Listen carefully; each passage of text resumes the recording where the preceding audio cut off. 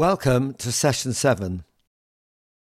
It's clearly divine providence that the present session is number 7 in our Tefillah series, because so far, in what we called phases 1 and 2, we've only been struggling with our internal conversations, moods and distractions, and how to deal with them before setting foot on the road to Tefillah.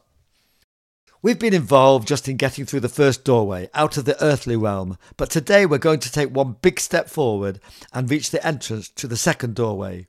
The doorway to a new dimension, the area of spiritual consciousness connected with the seventh day of the week, Shabbos. In Hasidic parlance, our weekday tefillah is described as a time when, like on Shabbos, we can experience an elevation above the world.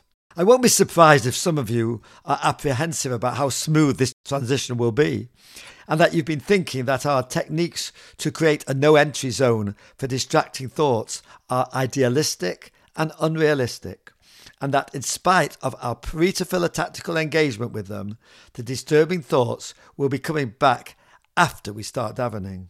And you're not totally wrong, but I assure you that you will see in practice that your preliminary groundwork and accounting session have not been in vain, and indeed have empowered you with increased control and alertness, which will make it more simple to ignore these thoughts should they reappear during tefillah. In any case, this return of distracting thoughts is to be expected, and in truth, even the most well-trained of us will often find his mind reinvaded, but this is not a sign of weakness. On the contrary, it is a sign of strength, a sign that the enemy of our holy soul, the animalistic side of us, is making great efforts to retaliate when it foresees its imminent defeat in the face of our brave efforts to maintain concentration. So don't lose heart. But what do we do with them when they do come back? Our strategy has to be totally different from the method we operated before tefillah. The strategy to employ is to disconnect from these thoughts completely. We should imagine that they are the words of an outside person pestering us and trying to confuse us and disturb our concentration. This viewpoint is in no way inaccurate and not a tactical trick, because the Holy Soul within us, which is inspiring us and seeking to connect us with Hashem, is indeed not the source of those disturbing thoughts at all. So pretend you are deaf and do not hear the thoughts. Ignore the words going through your mind as you would if they were in an incomprehensible foreign language like Chinese. Do not let them generate other thoughts of any kind.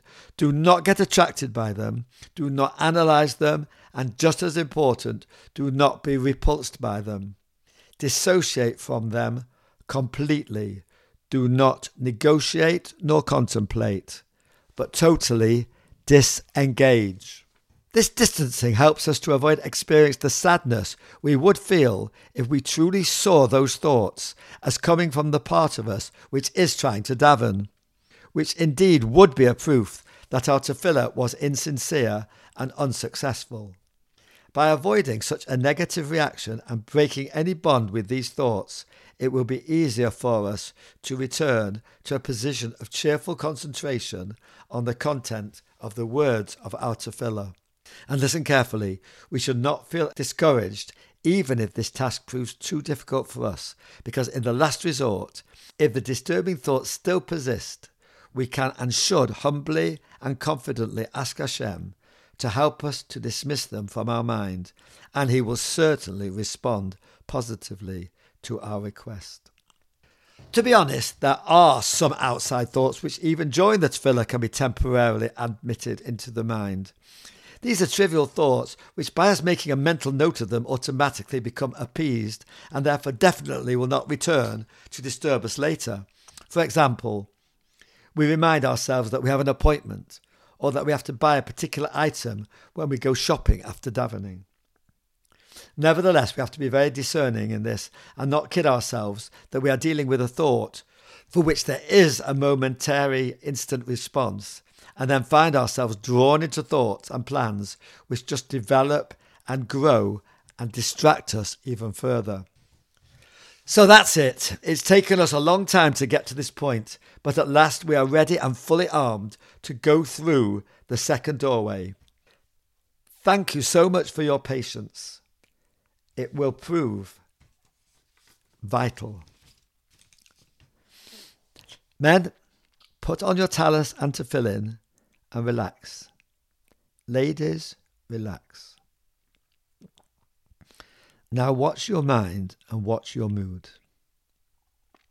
After weeks of instruction and practice, it shouldn't take you long at all to go through the sweeps and ship techniques to filter away your final distractions, especially at this favourable time of the morning, which contains a special power to enable you to achieve highly focused concentration and connection with Hashem. Now I would like to suggest one intermediate meditation which I have found gets me to focus even more clearly. It will certainly help you to ignore and rise above the distractions of the people around you. Close your eyes and imagine a physical setting which is both calming and lacking in stimuli. I have written a little poem which could serve as a good example.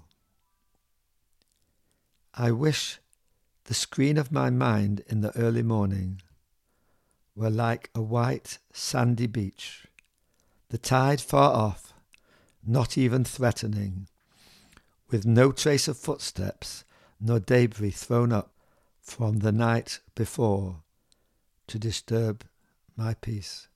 Now let's say that once more.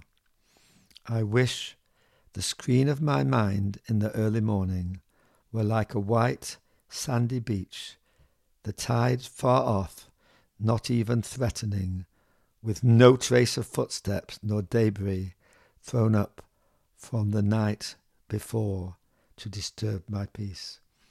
Yes, let the image of that clear, untouched white sandy beach fill your consciousness.